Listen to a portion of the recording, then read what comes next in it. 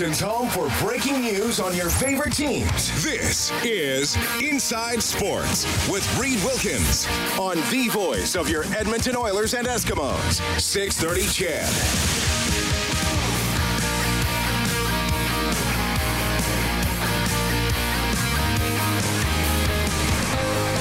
Thanks a lot for tuning in tonight.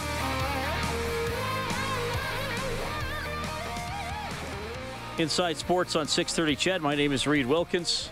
It's been a busy few days. Had the draft, had the Eberle trade, had the Russell re-signing, Cassian re-signing today. You had the Eskimos play their first game. By the way, how about that story Peter Chiarelli told about meeting first-round draft pick Kyler Yamamoto at the Combine a few weeks ago? Kyler can do a lot of things, and he's a pretty driven kid. The one thing that sticks out in my mind is when we were having we took him out to dinner at the Combine, and we were just eating there and talking, and he said, "Why should we draft you?" And that's a standard question you ask, and I've never really heard this answer. He said that you got to draft me because otherwise I got to come back and haunt you. So he's a pretty confident kid. I mean, that was an impressive answer, and he backs it up with his play.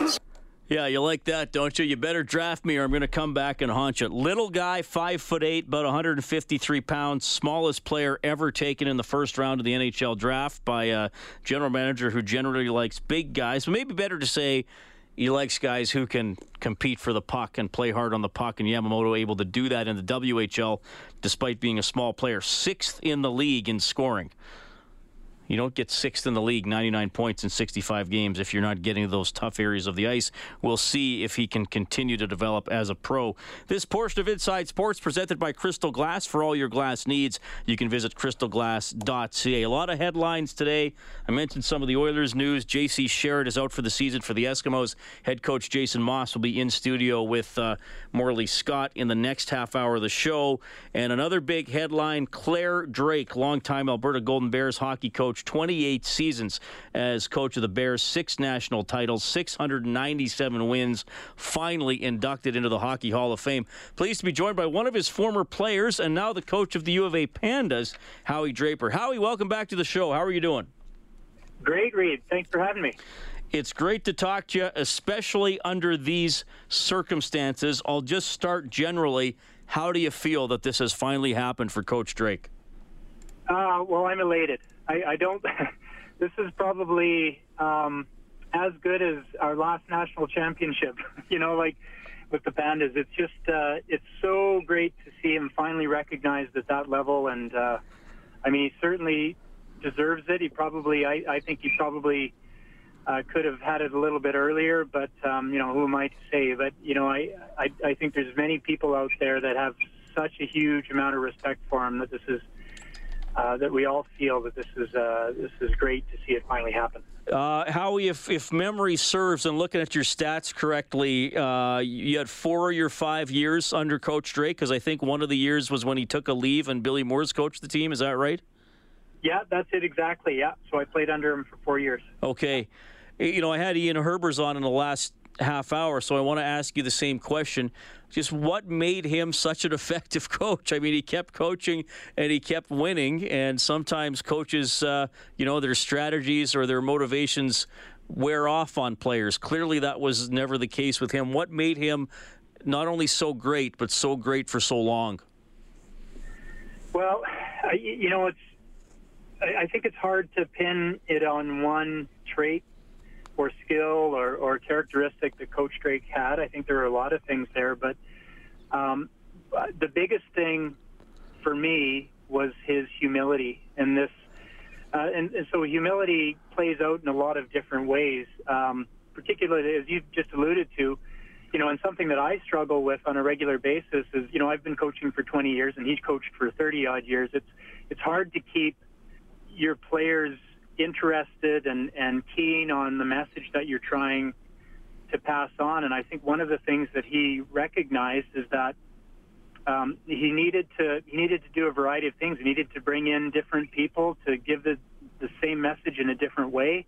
And he was the kind of guy, like I say, his humility. He was the kind of guy that would step aside and give other people center stage to give that message. I think that was part of it.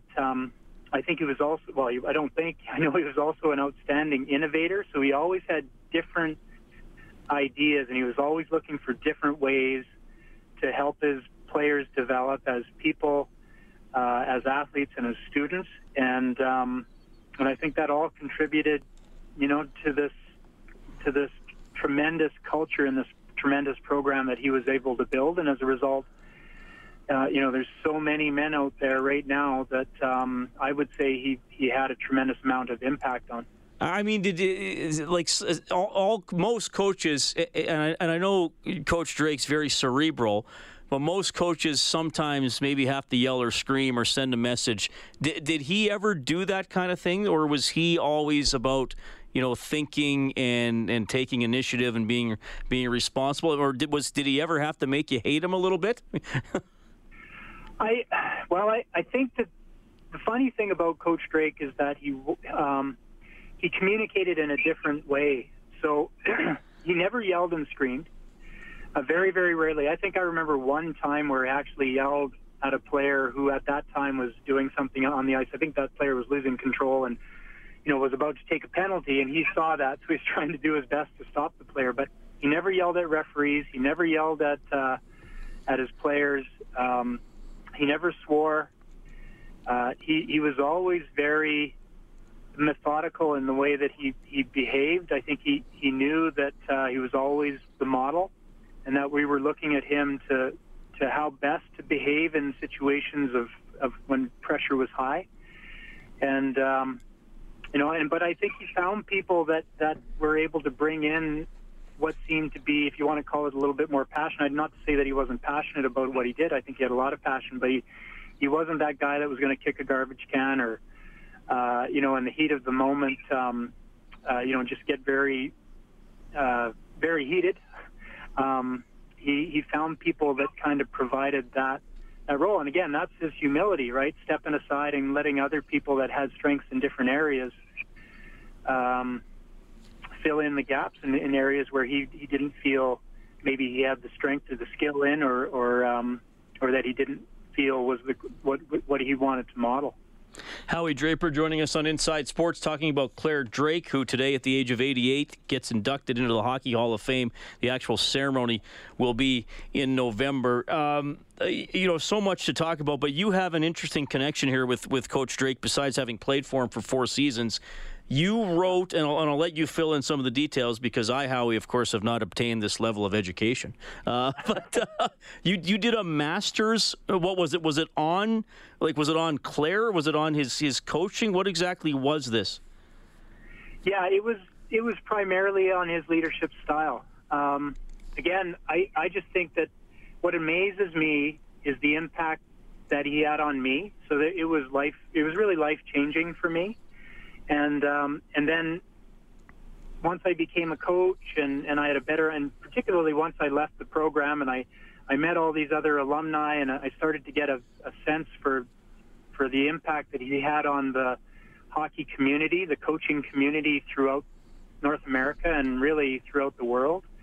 But this tremendous impact that he had on individuals' lives and how successful they all were, and how many were coaching largely because of what he was able to transfer, the knowledge he was able to transfer to him, and the passion for the game and all those things. So that just got me thinking that here's a guy that obviously knows something about leadership, and what was it exactly that had this influence on all these people in the hockey world. So, when guys like Mike Babcock and Ken Hitchcock and Ken Dryden even has a word to say about him, and all these people, he's impacted them in various ways, then that there's something there that's pretty special. So I wanted to find out what was special about that, and so I got in.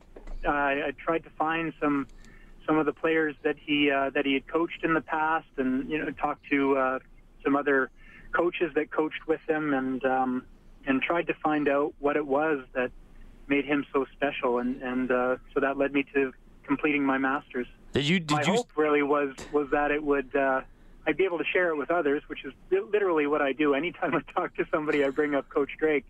but it also, I would hope that it, and I think it has helped me as a coach and as a person and as a leader myself. So did you start that while you were still playing, or was that all after your playing career you did that? No, I got into that just about 5 or 6 years ago. Oh, cool. Okay. I decided, yeah. All right. So it was, yeah. Awesome. Okay. Howie, I mean, this is just so much incredible stuff about Clare Drake. I said earlier we could do a full day of people's memories and his stats and accomplishments and his impact on people. You mentioned how he affected you. Do you still talk to him? Do you still talk hockey with him? Because, Ian Herber's obviously coached the Bears 3 years ago, for 3 years. Do you still get to bend his ear every once in a while? And if so, what's that like? Yeah, I not so much in the last few years, to be honest. But, I think that I had the awesome opportunity to spend a good year to 2 years with him and bent his ear a lot as I was going through my master's program. So from time to time, I'll still go and see him. And when I do, of course, the first thing that he always asks is, how is the team going? And, how are things going in terms of my coaching and in my career? And he's always been like that. Like, he's the first guy, when you win a national championship, he's the first guy to send an email to congratulate you, even to this day. So, yeah, absolutely. Any chance I get to be able to get a little bit more knowledge from the master, I'd certainly take it. Yeah. Well, I mean, it's such a positive story. I was so happy when I heard this, because usually I've done interviews about people being dumbfounded that he wasn't in the Hockey Hall of Fame. So I'm glad he's getting in, because he's an important part. And like I said, Howie, this isn't just a bunch of Edmonton people sitting here saying, put our guy in, right? Like you mentioned, he affected the hockey world. I know there were NHL coaches, and you mentioned a couple of them, Hitchcock and Babcock, who had been beating the drum. So I'm glad that all paid off finally. Yeah. Well, literally every hockey conference that I go to, his name comes up by one of the speakers. So it's that profound. No, let me in terms of what? His leadership, his strategy? Well, in terms of what? I think really everything. Probably the biggest thing, and again, this comes back to his humility, is that he would share everything. So he was one of those guys who would find different ways to do things, and then he would share that. And he was like a researcher and like an academic in that way, because he would share them with the intent of seeing if other people could take that information and maybe see if it works for them. And if it does, then he knows it's a sound idea. And then not just that, but he would like to see people grow that idea. Where he comes from a time, and probably very similar to nowadays, where a lot of coaches, if there's some great new piece of information, they keep that tight to their chest because they don't want to lose that edge. Well, he was the exact opposite. He would share it with everybody in the hope that everybody would get better and grow the game of hockey, which I think led to again, that an influence that he's had around the world. Yeah, awesome stuff. Howie, thanks so much for your thoughts about Clare Drake. Such a positive story, and I really appreciate your time, man. Thanks for checking in tonight. Always happy to talk about Coach Drake, Reed, so thank you for the opportunity. Right on. That is Howie Draper, 4-year player under Clare Drake. He did play 5 years for the Alberta Golden Bears. Drake was his coach for 4, and now the head coach of the U of A Pandas. Very successful program they've had, including winning the national championship this year. We've had members of his team on the show over the past couple of months as well. Always glad to talk to Howie, and more on Clare Drake on 630ched.com. It is 7:19. We got Jason Moss ready to come in studio with Morley Scott. You can text 630-630. Our phone number 780-496-0063. It's Inside Sports on 630 Ched. This is Mark Letestu from your Edmonton Oilers, and you're listening to Inside Sports with Reed Wilkins on Oilers Radio 630 Ched. So Clare Drake, great U of A coach, going into the Hockey Hall of Fame. Another U of A story today. Former Golden Bear player Derek Ryan re-signing with the Carolina Hurricanes. Of course, Ryan was a Masterton Trophy finalist this past season. Craig Anderson from Ottawa wound up winning the award. Interesting, Derek Ryan with a little bit to say about Oilers' first-round draft pick, Kailer Yamamoto.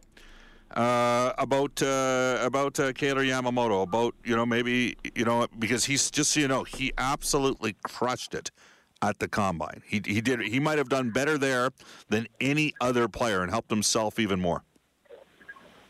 Yeah, I kind of read that. I was impressed by that. But yeah, Kyler, he's just, I think maybe some fans might be a little worried about his size, and obviously he's just a young kid still, so he's got a lot of time to grow into that frame. But at the same time, I'm not worried about him growing up or getting bigger at all, because his escapability, and it just reminds me of like a Johnny Gaudreau almost, where he can make plays in small areas. He's not afraid to go to the small areas or the tough areas in front of the net or in the corners. Honestly, I think that's where he does most of his damage. He can go into the corner with a 6'5" D-man and still come out with a puck and make a play and create a scoring chance. So he's just one of those players that I think some people might be surprised, even though he's a first rounder, might be surprised by how skilled and how talented he is. And I'm not predicting anything, but I could see Kyler playing with Connor McDavid and really doing some damage in the NHL. So yeah, it'll be fun to watch him kind of take off and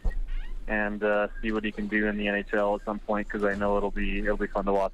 All right, high praise there. That was earlier today. Derek Ryan on Oilers Now with Bob Stauffer. Full interview on the show page on 630ched.com. Going to be exciting to see how that young man develops. Pretty exciting player. So, again, a lot of headlines today. We've been talking a lot about Claire Drake. Oilers with qualifying offers for Draisaitl, Aleja, Simpson, and Yakimov. Musil and Samuelson do not get QOs, so they become UFAs.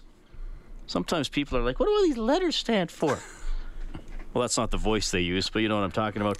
Cassian, it's the voice you hear. Keith Cassian, 3 years, $5.85 million. Sherritt out for the season. What have I missed? I feel like there's a lot. Most of it good, I guess. Claire Drake certainly good. The Sherritt injury not good. Morley Scott here in studio. I know you're going to talk about that with Jason Moss, who's ready to pop in. So they've lost 2 of their 3 starting linebackers for the season already. Yeah, one guy never played. He never got to put the pads on in training camp. It was 2 non-pad days before he got hurt. That's Corey Greenwood. Now JC Sherritt is done. And it's gonna. I guess Corey Jones is the next man up. I mean, you think about it now. Ladler, who's kind of a linebacker, right? He's in that. He's DB kind of, but more. He is the guy with the most experience down the backfield. He played 18 games last year, and 1 more this year. So.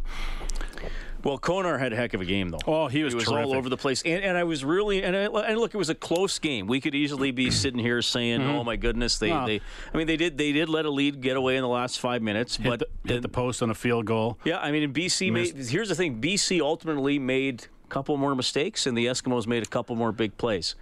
And here's the thing, though. You know how the importance I place on that D-line, Morley, and this is a good Eskimos D-line. They were good. Yeah, they were pressure all night long, 5 sacks, pressure all night long, really forcing Jennings to throw the ball. I think just a split second longer than he wants to, and that doesn't sound like much, but it just disrupts all sorts of timing for the receivers and everybody else involved. So yeah, the D-line's it could be special this year. Well, and that'll take a little bit of pressure off the secondary, though. It's nice to see Arjun Colquhoun starting, and I think he's going to get better. Johnny Adams obviously had a couple of tough plays, but I mean he's a centimeter away from deflecting that ball on the one, and then that one PI call. I think that's the one that bugs a lot of fans, because I think you just kind of the hand checking, and if you watch an NFL game and they really let the hand checking go. Now, if there's a grab or an arm bar, they call that, but I really think they're enforcing the hand checking. I was watching the game again today, and it was a good discussion point brought up by Chris Cuthbert and Glenn Suter. They're talking about Williams and how he kind of just a little push off sometimes, right, off the DB, and that's allowed. But if that's allowed, why isn't that hand checking allowed all the time? Well, I guess they want to give the advantage to the offensive player. Yeah. But offense sells tickets, right? Yeah, I guess. But I mean, what Adams did, I didn't view him as really impeding the player to catch the ball. I mean, if they're swatting at each other, and I think that's a lot of times when that's happening, they're swatting at each other. I mean, I guess if the DB's chopping the guy's arm 3-4 times in a row, then maybe the flag comes out. But I know it's a. The only thing I did, he swatted him. The only thing I saw that maybe means he kind of left his hand there, kind of hooked his hand a little bit, so he couldn't bring that hand up at the last second. But it's close. Well, got a minute left, and you got Jason Moss coming. Claire Drake, finally more. I love Claire Drake. It's about time. Yeah, he's just been. Because you did games. I did the Golden Bear games, and he was coaching. Saved me a lot of money one time when the Nationals were in Trois-Rivières. I'll be quick here. I paid for my own way to go there, and he found out the Bears were eliminated. He said, "You're paying for your own hotel room." And I said, "Yeah, I am." He says, "All right, we'll get a cot for you, put you in the rooms." I slept in Rick Swan and Perry Zappernick's room for 2 nights. Saved you a little bit of money. Saved me some money, so I'm always grateful to Claire Drake. Great man. Hey, you miss anything today? It's all on 630ched.com. Tons of Eskimos content in the next half hour. Eskimos Coaches Show. Jason Moss is coming in to talk to Morley. Thanks to the studio producer tonight, Patrick Bauer. The producer of the show is Dave Campbell. My name is Reed Wilkins. I am 6 to 8 tomorrow. Look forward to talking to you then.